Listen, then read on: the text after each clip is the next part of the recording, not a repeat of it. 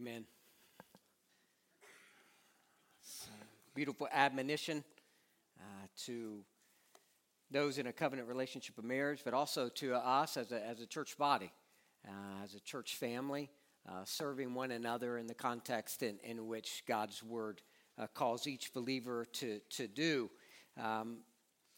We have been in a sermon series through the Sermon on the Mount as a sub-series within a larger series of looking at the life and the earthly ministry of our Lord and Savior Jesus Christ. We've ventured in true Western fashion to try and look chronologically at the life and the earthly ministry of Jesus. And we've weaved in the four Gospels together to go on a journey to look at the events of Christ's life best as we can ascertain as they unfolded in real time here on this earth, giving us a picture of the fact that Jesus, God in the flesh, has truly walked among us, lived among us, that the one that existed outside of time, the one who always was, who always is, always will be, humbled himself to the point of taking on flesh, coming and resigning himself to the one who existed outside of time, resigning himself to live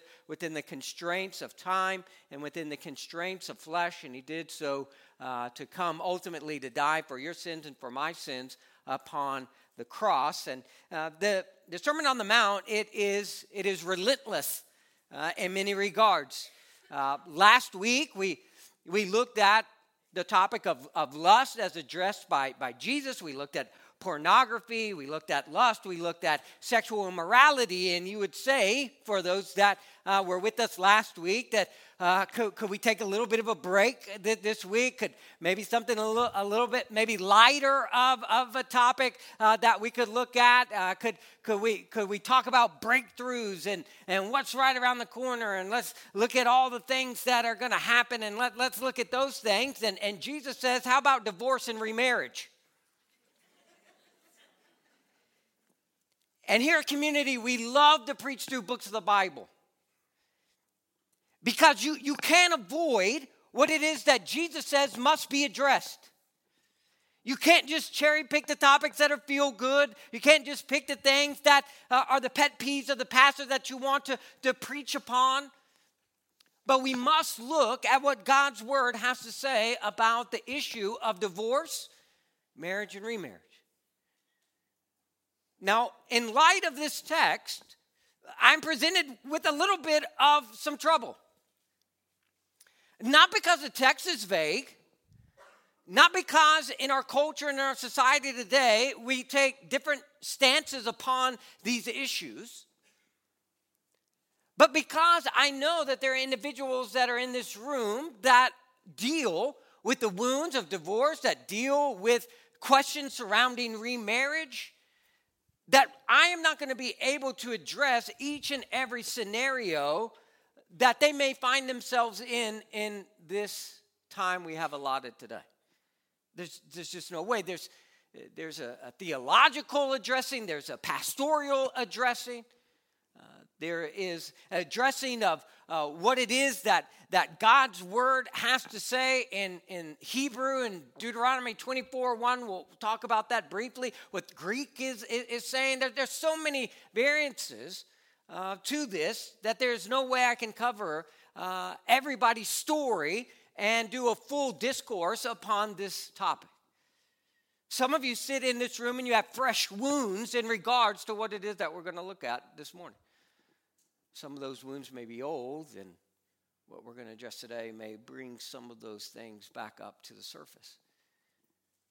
But yet, Christ desires for us to deal with everything within this world in a way that brings God honor and brings God glory. Thinking of all the various ways that we could address this. What if a wife commits adultery? She is repentant and wants to save the marriage. But the husband knows he must forgive, but he wants to file divorce anyways. What transpires? Does it make any difference if the wife was frequently unfaithful? What about a wife gets a divorce because of marital unfaithfulness, and it has been determined that she has legitimate grounds for that divorce? If divorce, is she then free to remarry?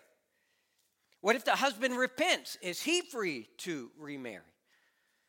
What if a non-Christian couple gets divorced and later a man comes to faith in Christ Jesus and realizes the divorce was wrong? Is he obligated to try to win her back and to remarry her? What if he tries to be reconciled and his ex-wife has no interest? Is he free to then remarry as an individual who has now come to faith in Jesus Christ? What if a remarried couple comes to realize their divorce and remarriage was sinful and committing adultery by staying married? If they stay married, what should they do to make things right? What if both husband and wife commit adultery? What if they're both guilty and they decide to get a divorce? Are they both free to remarry? All of these things, there's no way that I could address each and every one of these topics and situations that may present themselves in the time that we have allotted. But I don't think we necessarily have to. I think if there are still questions that linger after this, that is why being plugged into a church and not just casual attendance is so important, because you have access to come and to visit with a pastor in regards to those questions that you may have. And so this morning, if you would, open your Bibles with me to Matthew 5, 31 through 37, and a message entitled, The Covenant of Marriage. The Covenant of Marriage. One of my great joys is standing with a man and a woman as they venture into the covenant relationship of marriage. I love a good wedding. I love to be a part of a good wedding, to watch a husband and a wife commit themselves together in this covenant relationship of marriage. When the bride starts to come down, the wedding march is playing, and the bride starts to come down, and everybody is standing and looking at the bride. I always love to watch the groom. While all the focus and the eyes are on the bride, I love to watch the groom and just the longing and loving and sometimes maybe even fearful look to some degree at his bride coming down that aisle. Sometimes those tears start to well up. Sometimes that lip starts to quiver. Knees start to shake. And it's a perfect opportunity for me to remind them, don't lock your legs, especially if it's an outdoors wedding. But I love to look at the groom because that same look of love and longing, the same look of anticipation, I believe is the longing and loving look that our Lord and Savior Jesus Christ has for his bride, the church. That he looks at us with longing and with love in his heart for each and every one of us. And what we address today is something that causes him great grief. Verse 31 says this, it was also said, whoever divorces his wife, let him give her a certificate of divorce. But I say to you that everyone who divorces his wife except on the ground of sexual immorality makes her commit adultery, and whoever marries a divorced woman commits adultery. Again, you have heard that it was said to those of old, you shall not swear falsely, but shall perform to the Lord what you have sworn. But I say to you, do not take an oath at all, either by heaven, for it is the throne of God, or by the earth, for it is his footstool, or by Jerusalem, for it is the city of the great king. And do not take an oath by your head, for you cannot make one hair white or black. Let what you say simply be yes or no. Anything more than this comes from evil. Now, many individuals would look at this and say that amongst the six antitheses, these two really should be separate. There should be a sermon on divorce and remarriage, and there should be a sermon on the taking of oaths. But I would say that what Christ is really driving home is, although he is saying, you have heard wrongly, and I'm going to tell you truthfully, that these two go together, because every divorce is resulted in at least one participant not adhering to the vows that they committed to the other. The vow to say, my yes is yes, and my no is no.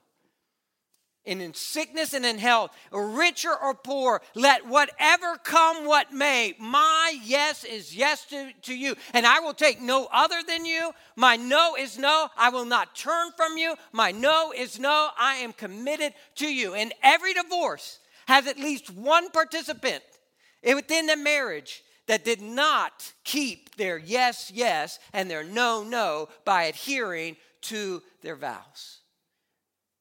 And what Jesus wants to do is express to us the seriousness of marriage. We were on our way this weekend to celebrate my daughter's 10th birthday. She came across a book in her studies. She turned 10 probably 5 or 6 months ago. And she came across this study on the Titanic. And she became enthralled with the Titanic. And so she wanted to go to Branson, and for her birthday, she wanted to go to the Titanic Museum. I don't know how many 10-year-olds, but that's what she wanted to do. So we said, all right, I don't have to decorate anything, so I'm good with that. And on our way there's this big billboard that said, "Quick and easy divorce." And it had a number below it. Let me tell you, in our society today, we look at something that God counts to be so serious, so flippantly.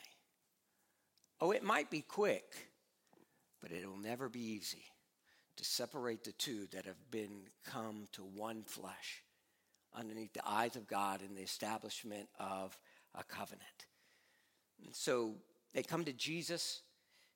They're listening, and Jesus addresses something that was talked about and debated amongst really two schools of thought within the life of Judaism at that time. You had the Rabbi Shammai, who had a view that there should be absolutely no divorce except for sexual immorality. That was the only grounds of divorce, was sexual immorality. Secondly, you had a school of thought that was held by Rabbi Hillel, which was very lax, that said, listen, in interpretation of Deuteronomy 24:1, there is a word that says that a man can grant a certificate of divorce for any indecency found in his wife. And there was a great debate of what that word indecency means. It has the connotations of sexual immorality, but it also was looked at in various ways by the school of Hillel to really mean anything, to the point that the Mishnah, which was the oral tradition that ended up being written down of the rabbis and the interpretation of Scripture, so a big commentary that the Jews adhered to, that really was formulated by 200 AD, but was still talked about in the days of Jesus, says this: the Mishnah stated that a man could divorce his wife if she were barren, if she became a deaf mute, if she had epilepsy, tetanus, warts, or leprosy, all grounds for a man to divorce his wife. The Mishnah also insisted that a man could divorce his wife if she failed to perform certain services in the home. Each day she was required to grind flour, bake bread, wash clothes, cook food, nurse the children, make the beds, and weave with wool every day. And if the husband considered her lazy, he still had the prerogative to divorce her. Now that brother didn't do none of that. And he going to call her lazy? Rabbinic law, the Mishnah also stated that certain physical defects in the wife were so offensive that they were legitimate grounds for divorce. The general principle was that any physical defect or blemish that was serious enough to disqualify a man from the priesthood was sufficiently repulsive to serve as a ground for divorce. This is how flippant individuals got within the grounds of granting the certificate of divorce. Consequently, a man could divorce his wife if she had a head that was wedge-shaped, turnip-shaped, or hammer-shaped. Now, this isn't, I'm just telling you what they said. Or if her head was otherwise malformed, such as sunk in or flat at the back. He could also divorce his wife if she had poor posture or if she had thinning hair. He could divorce her if she had no eyebrows, only one eyebrow, or bushy eyebrows. We laugh, but this is serious, right? This is legitimately what the rabbinic school of Hillel and what ultimately Judaism would adopt as grounds for divorce. And we laugh, but we have something called irreconcilable differences. For us within the church that have been reconciled to the Lord, that have been given the ministry of reconciliation, may it never be found that we would ever concur with the idea that there is something that is irreconcilable when we know that Christ has defeated sin and death and the tomb is empty. He could divorce her if she had a pug nose. The condition of her eyes was particularly important. If she had eyes too high or too low, if she were cross-eyed, had no eyelashes, had eyes of two different colors, watery eyes, I don't know what that even means, or eyes big as a calf, or small like a goose, any of these justify divorce. It's all in there. The man could divorce his wife if her nose were too big or too little, her ears too little or too floppy. I don't know. Marrying dogs, I don't know what we're doing. If she had an overbite or an underbite, missing teeth, a poor figure, a swollen belly, a protruding navel, so no outies, only innies, bony ankles or knees, swollen feet, if she were bow-legged, suffered from swelling of the big toe, little toe wouldn't be granted. If her heel had protrusions, corns, I don't know. If the sole of her foot was as wide as that of a goose,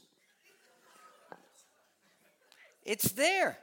Or if she were ambidextrous. The husband had the right to divorce his wife if she broke the law of Moses or if she transgressed Jewish custom by going outdoors with her hair unbound, spun cloth in the street, or spoke to any man other than her husband. She would also be divorced if she cursed her husband's parents or yelled at her husband so loud that her voice could be heard outside the house. A man could divorce his wife if she had a bad reputation, if she burned his supper, or if he simply found someone that he thought was prettier. You see how frivolous it had become.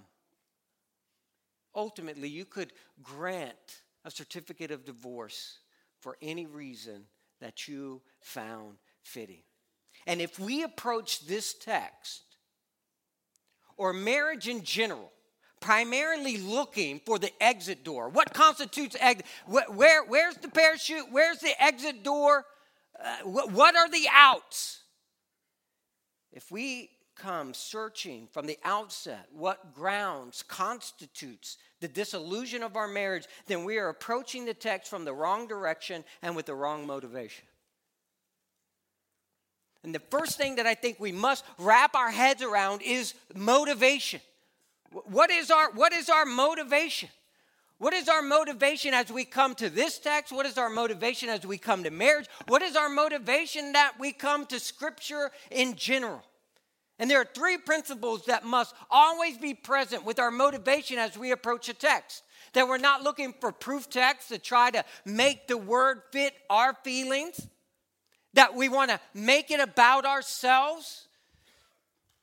To illustrate, how many times have you sat through a message where somebody has talked about how you're David and the stones of our faith are going to slay the giants, and we make this picture of David about us as if we are the center of the story? Listen, Jesus is David. Jesus is the one who slays our giants, not us. We rest in him. We're the cowardly Israelites on the line of the battlefield that didn't want to step into battle. We're the ones cowering, waiting for a champion, waiting for a savior to step foot upon the battlefield, and that was Jesus. The Scripture is all about Jesus. It's about God. It is theological in nature, not anthropological.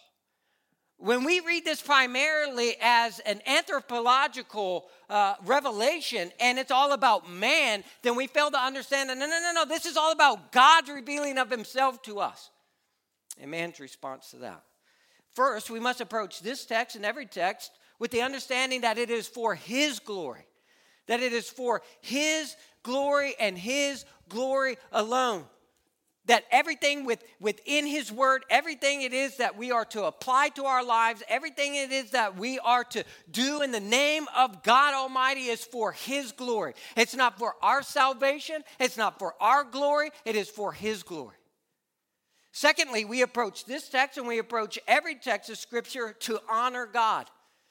We understand it is for his glory, and we want to honor God. As created beings underneath the sovereign hand of our Creator, everything it is that Scripture is calling us to do and calling us to be is to honor God. It is to please God and not to please man. Will radically transform how you read Scripture when you understand, first and foremost, it is for His glory, it is to honor God, and secondly, it is to herald the gospel. It is to herald the gospel. As we read Scripture, we should always read in light of how do we take this message to other individuals to proclaim the good news of our Lord and Savior Jesus Christ.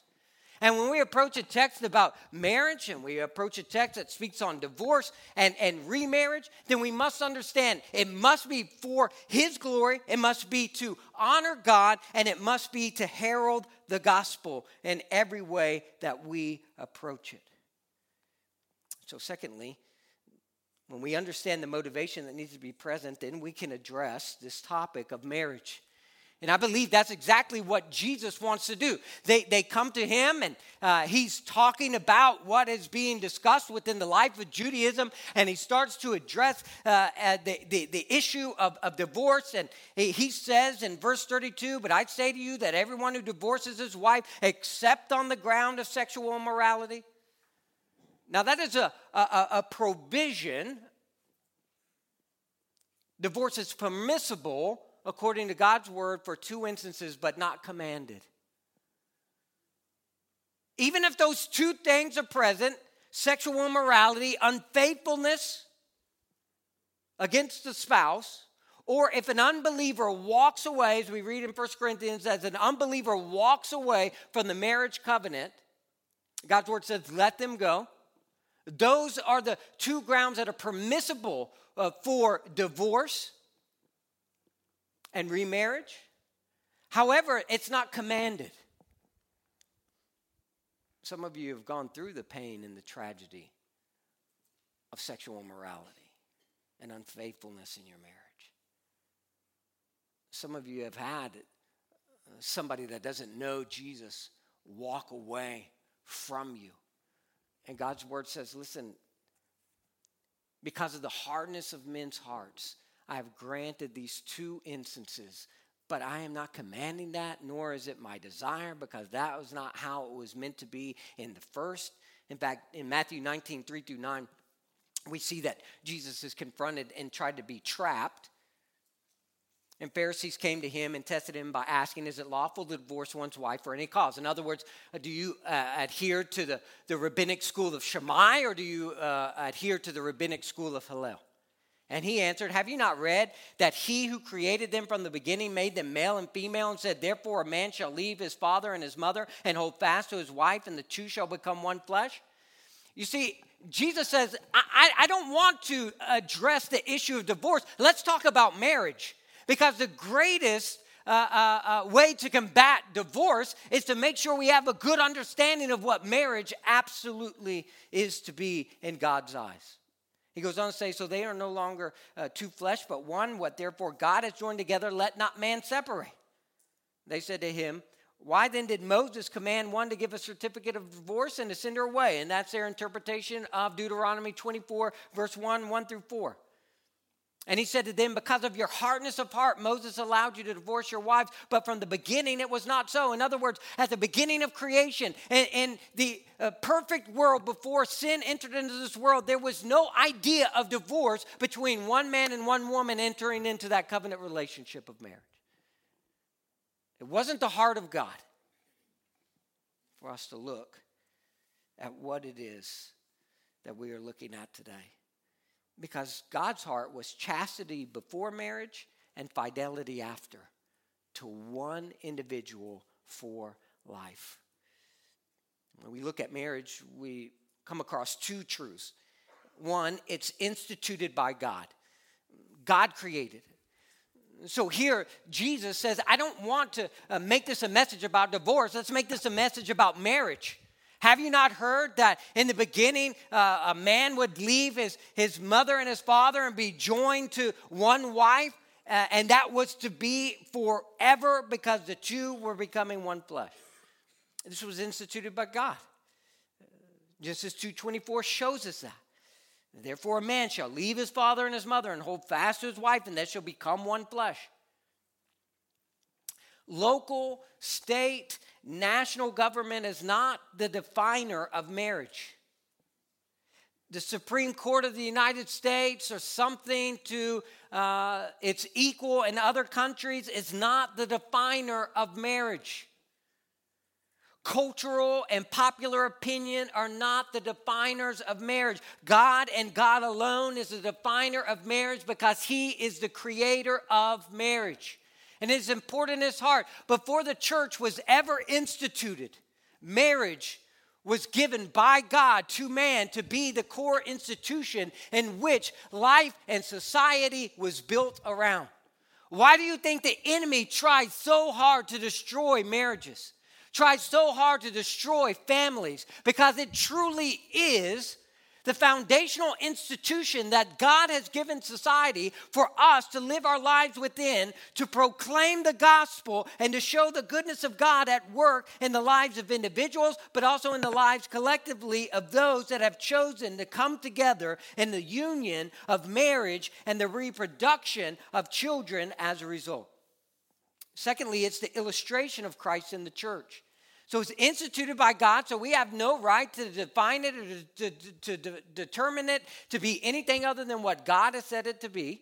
He is the creator of it. Therefore, he is the one that gets to define it. And secondly, it is an illustration of Christ in the church. For us that live on this side of the cross, we must understand that it is an illustration of Christ and his love for the church, that we are the bride. That's what Ephesians 5 was speaking to, the mystery that we find in relation to the fact that Christ, through the reconciliation of each individual that have placed their faith and trust in his redeeming, atoning work on the cross, have now been reconciled back into a relationship. A covenant has been established, and that covenant is forever. We don't believe that the Bible teaches that you can lose your salvation. That once you enter into the covenant relationship with our Lord and Savior Jesus Christ, he is with you and he is for you, and he will never leave you, nor will he forsake you. Now, there is something that is always at the outset of every discussion I have with individuals that come to me and want me to officiate their wedding. In the very first meeting, before we start talking about finances, before we start talking about communication, before we start talking about sex, before we start talking about any of the various things that will go on in the life of a marriage, how many children individuals want, whatever the case may be, the very first thing that I want to know from each individual sitting across from me is I want to know their testimony. Do you know Jesus as Lord and Savior of your life? Do you know Jesus as Lord and Savior of your life? Tell me about your spiritual condition. Tell me about when you came to faith in Jesus. Because if one of them has not placed their faith and trust in Jesus, it is my personal opinion and it is my stance that I take upon God's word that I cannot stand before God in good conscience to say that these two are going to enter into a covenant relationship that mysteriously proclaims the gospel of Christ and the church if one of them doesn't even believe that Jesus died for their sins or that they need to repent and place their faith and trust in Jesus. One of the worst things we can do is to step into a covenant relationship with somebody that is not in the covenant relationship with Jesus of the new covenant. And we must take this serious. I think about Solomon. The man had the greatest wisdom and the greatest riches. Ended up, I think, with 500 wives, like 700 concubines. That don't show great wisdom to me.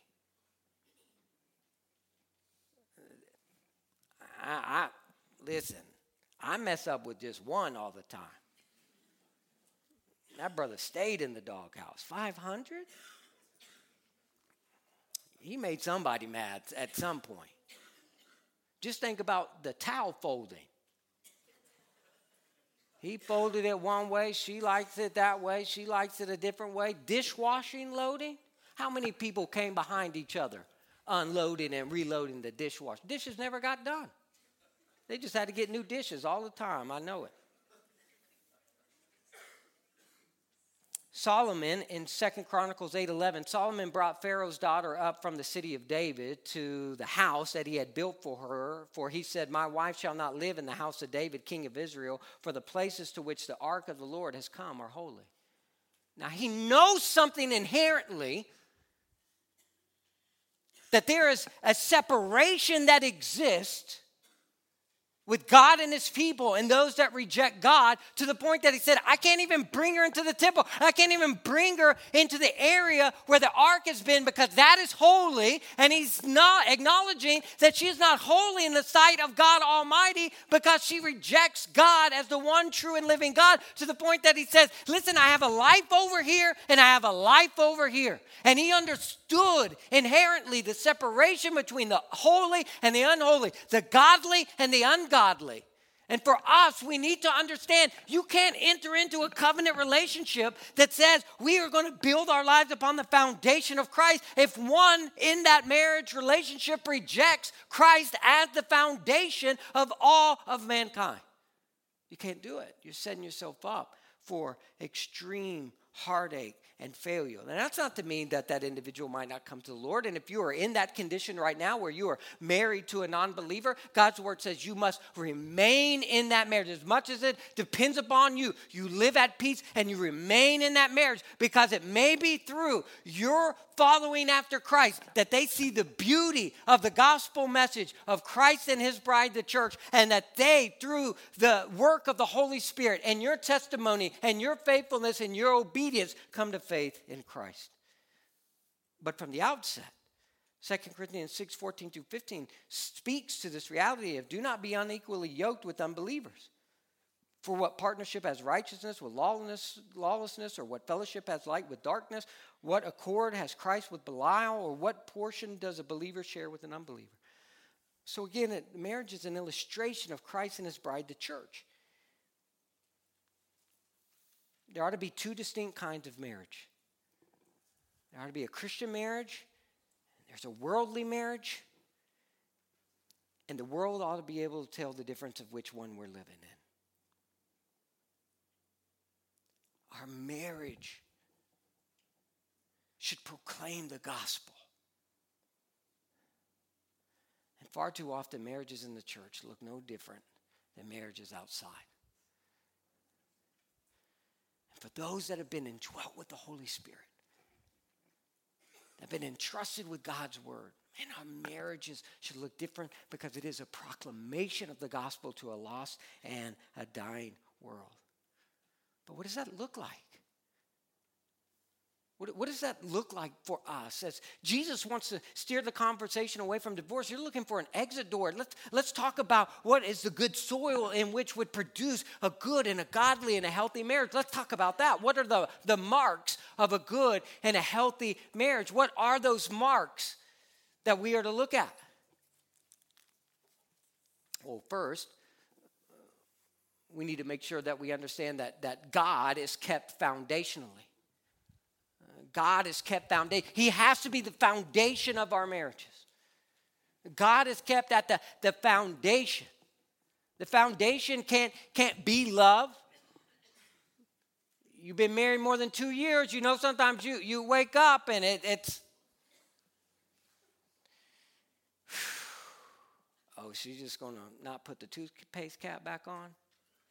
She's just going to have all the toothpaste just chilling, hardening on the top of the rim. She's just going to gnaw on the toothbrush. I can't brush my teeth. I have a certain way I brush my teeth. And for the longest time, we used to get in arguments over the toothpaste. Because my wife she's a, I don't know what you call it. And just a large amount of toothpaste comes and congregates upon the top. And she doesn't do a clean sweep. I mean, you got to sweep the leg, Johnny. You got to sweep it. You get it all off the top. And she leaves residue. Well, it hardens. And so when I go to use it, it has to try to free itself out from the prison of hardened toothpaste that has it wrapped up in bondage and sin. And you get little chunks of glass hardened toothpaste and your gums. Dentists think you have gingivitis. You don't. You just have hardened glass toothpaste, a part of what? And so we used to argue because I would tell her, like, why? And she would get mad at me, like, why does it matter? It's just toothpaste. It's like, it's not even that big of a deal. Like, just clean it off and then go. And we would get in arguments because there was a time I thought she was literally like doing it to aggravate me. But that's just her. That's her quirk, right? That's her deal. If she got the microphone, I probably won't say this in second service. If she had the microphone, she'd tell you all about mine and the things that I do that drive her absolutely crazy. You know what the answer was? 2 separate tubes of toothpaste. It wasn't that big of a deal. She got her tube of toothpaste, and she can do it wrong the rest of her life, and I'll do it God's way over on my sink. So love can't be the foundation because there are times where your spouse is like nails against a chalkboard. And we can look pious in here and say that ain't true, but God knows. God knows those things that sometimes irritate us. The foundation is God. The foundation is Christ that we build our marriage upon. It must be God. It has to be God. It has to be His word. It has to be the covenant that we establish with the other individual, that our yes is yes and our no is no, and that we take a look at ourselves and we deal with the plank that is in our eye before we deal with the speck of hardened toothpaste in theirs. God is the foundation. Secondly, a mark of a godly and healthy marriage is that grace is shown freely. That we don't withhold grace. They don't have to earn grace from us.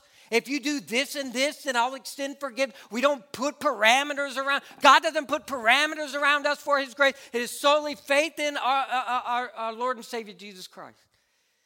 That grace is shown freely. That we're the first ones to run to the cross. We're the first ones to extend forgiveness. The healthy marriage is individuals learning more and more to extend grace quicker and quicker and freelier, if that's a word. Colossians 3:12-13 says this: put on then as God's chosen ones, holy and beloved, compassionate hearts, kindness, humility, meekness, and patience, bearing with one another. And if one has a complaint against another, forgiving each other as the Lord has forgiven you, so you all also must forgive. That grace is shown freely. That when our spouse wounds us, we extend grace freely to them. 2 Peter 3:18 says this: but grow in the grace and knowledge of our Lord and Savior Jesus Christ. This is something that we have to grow in. This isn't something that we just become experts in. But grow in the grace and knowledge of our Lord and Savior Jesus Christ. To Him be the glory both now and to the day of eternity. Amen. So we must keep God foundationally. We must show grace freely. And we must have our garden kept faithfully. Because weeds are going to grow up. If we don't tend to our marriage, we're going to have all kinds of weeds start to grow up within the life of our marriage. And the things that we don't address, the grace that we don't show freely, the things that we hold on to, the things that we bottle up, the things that we start to hold against our spouse and we don't deal with, those weeds start to overgrow to the point that, man, it becomes twice as hard, 10 times as hard, sometimes 100 times as hard to get it back in shape of having a healthy, fruitful, producing marriage. We must cultivate the interests and aspirations of the other, not engaging in a battle of egos for supremacy.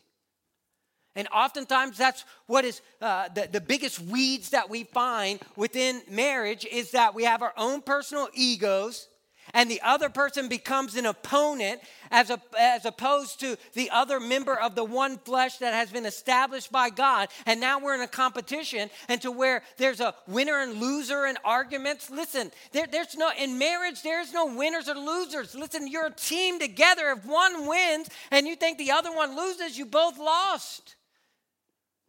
It's not a competition, but how often in marriage do we fall into the keeping score method of marriage?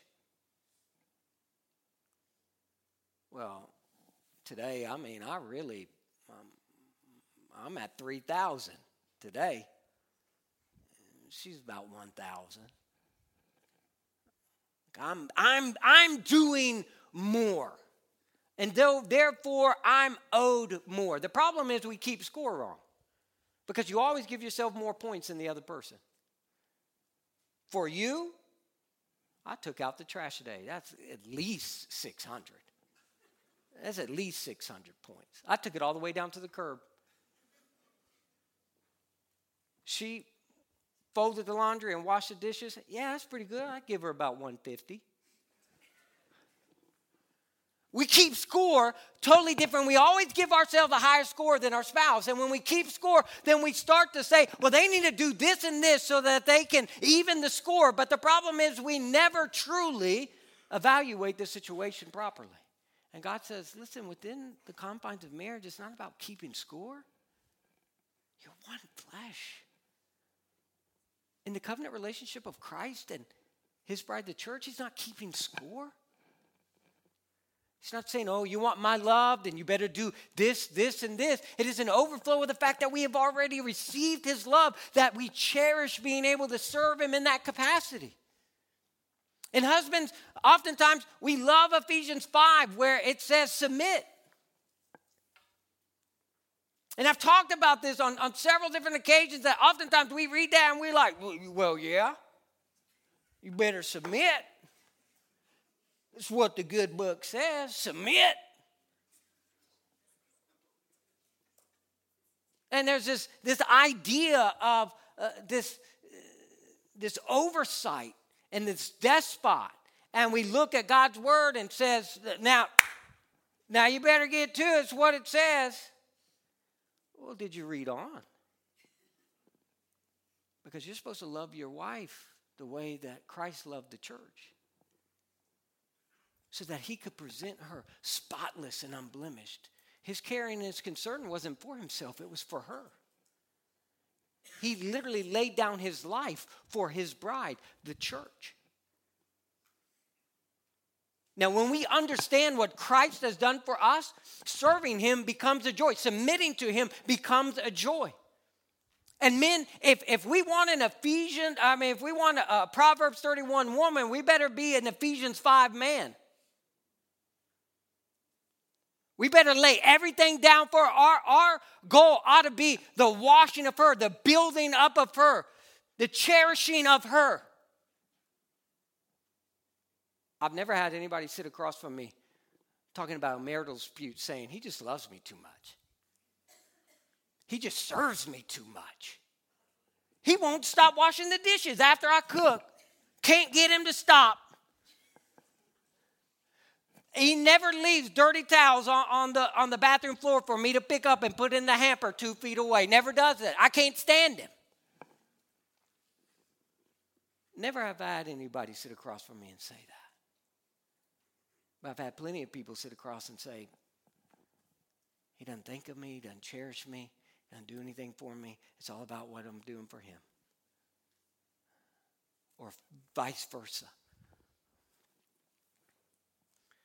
Our garden must be kept faithfully. Psalm 128 verses 1 through 3 says this: Blessed is everyone who fears the Lord, who walks in his ways. You shall eat the fruit of the labor of your hands.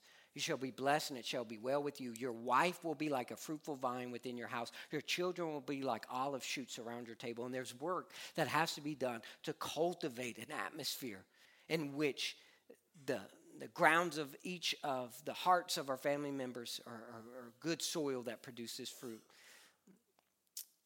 We also need to make sure that gratitude is spoke fluently. That gratitude is spoke fluently.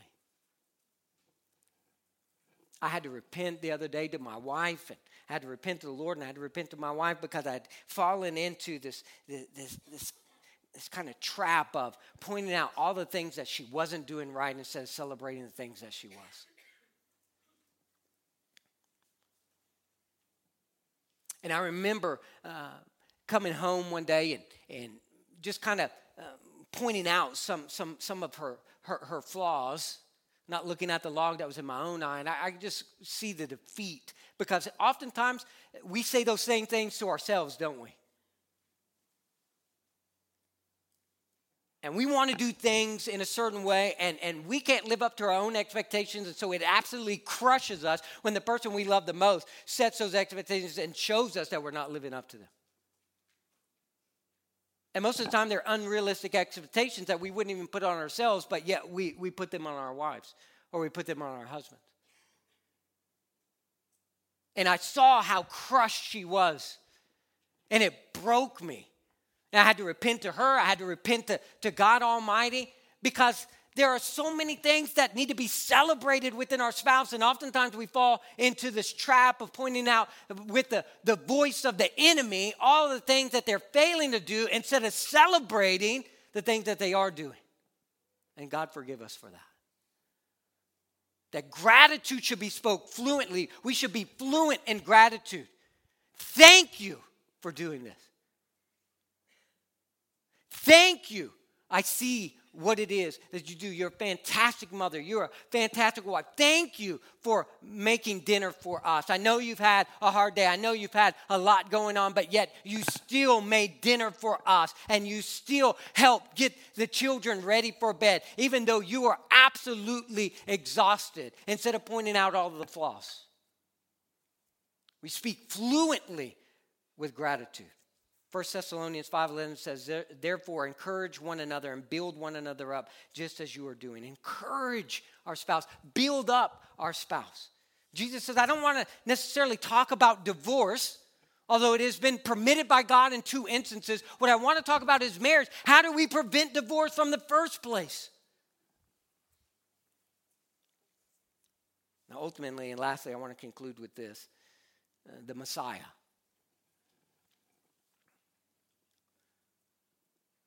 Because wherever you are in marriage, wherever you are, whether you've been divorced and haven't remarried, or you've been divorced and you've remarried, there are fresh starts and new beginnings at the foot of the cross. And what the Jews of that day were waiting for was a Messiah to come and to restore things into this political nation. Jesus is saying, you have this expectation that is faulty. Now let me tell you the truth. And he's trying to show them of who the Messiah truly is, who he truly is, who the Christ truly is, what he truly came to do and to be. And where they had a misconception of the Messiah, Jesus comes as the Messiah to reveal.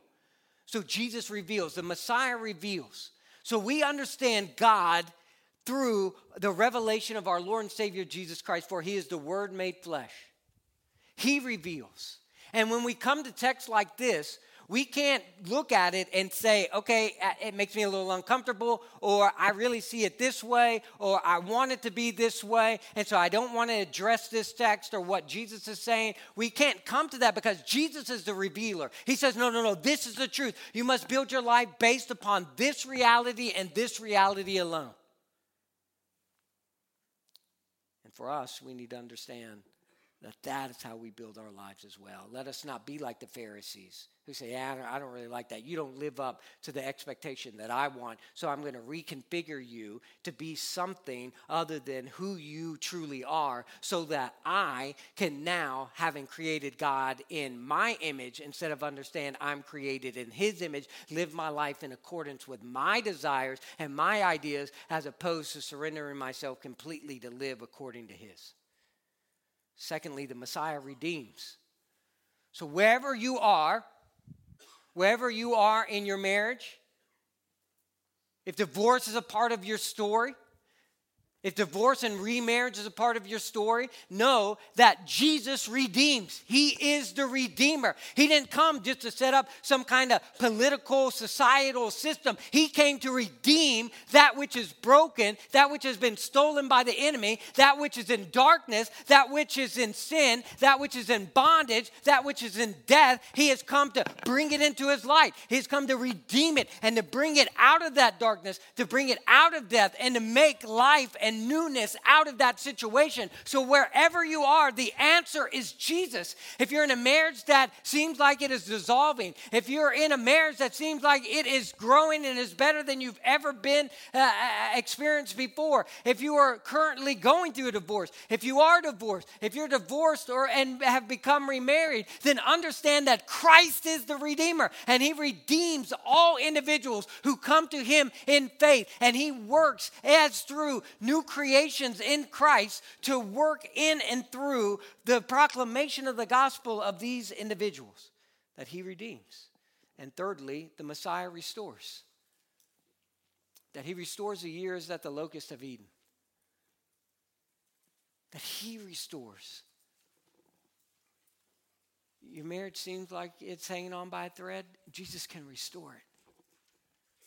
You've gone through the heart-breaking reality of divorce. Christ can restore it. You find yourself remarried and walking through the trials of a blended family that come along with that, or just navigating that past divorce and this new marriage you find. Listen, Christ restores. Christ restores.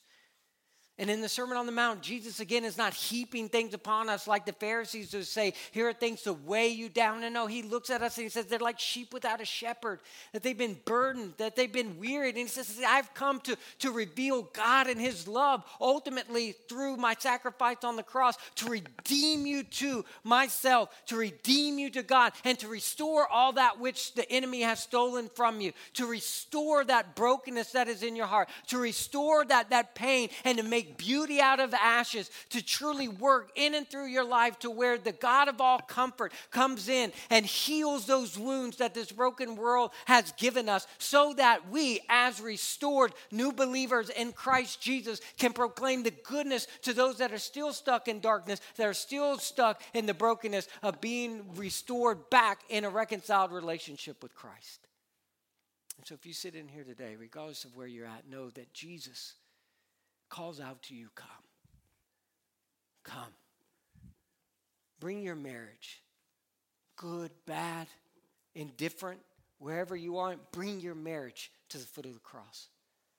Your heartache and pain of walking through a divorce, whether it was you that was the guilty party or another, come, bring that to the foot of the cross. Maybe you just come today and say, I'm weary and heavy burdened by my sin. And like Christian in the Pilgrim's Progress, I am looking for somewhere to unload my burden. Come to Christ. He is the only one who can free you of your sin and make you a new creation in Him. Would you bow your heads and your hearts with me?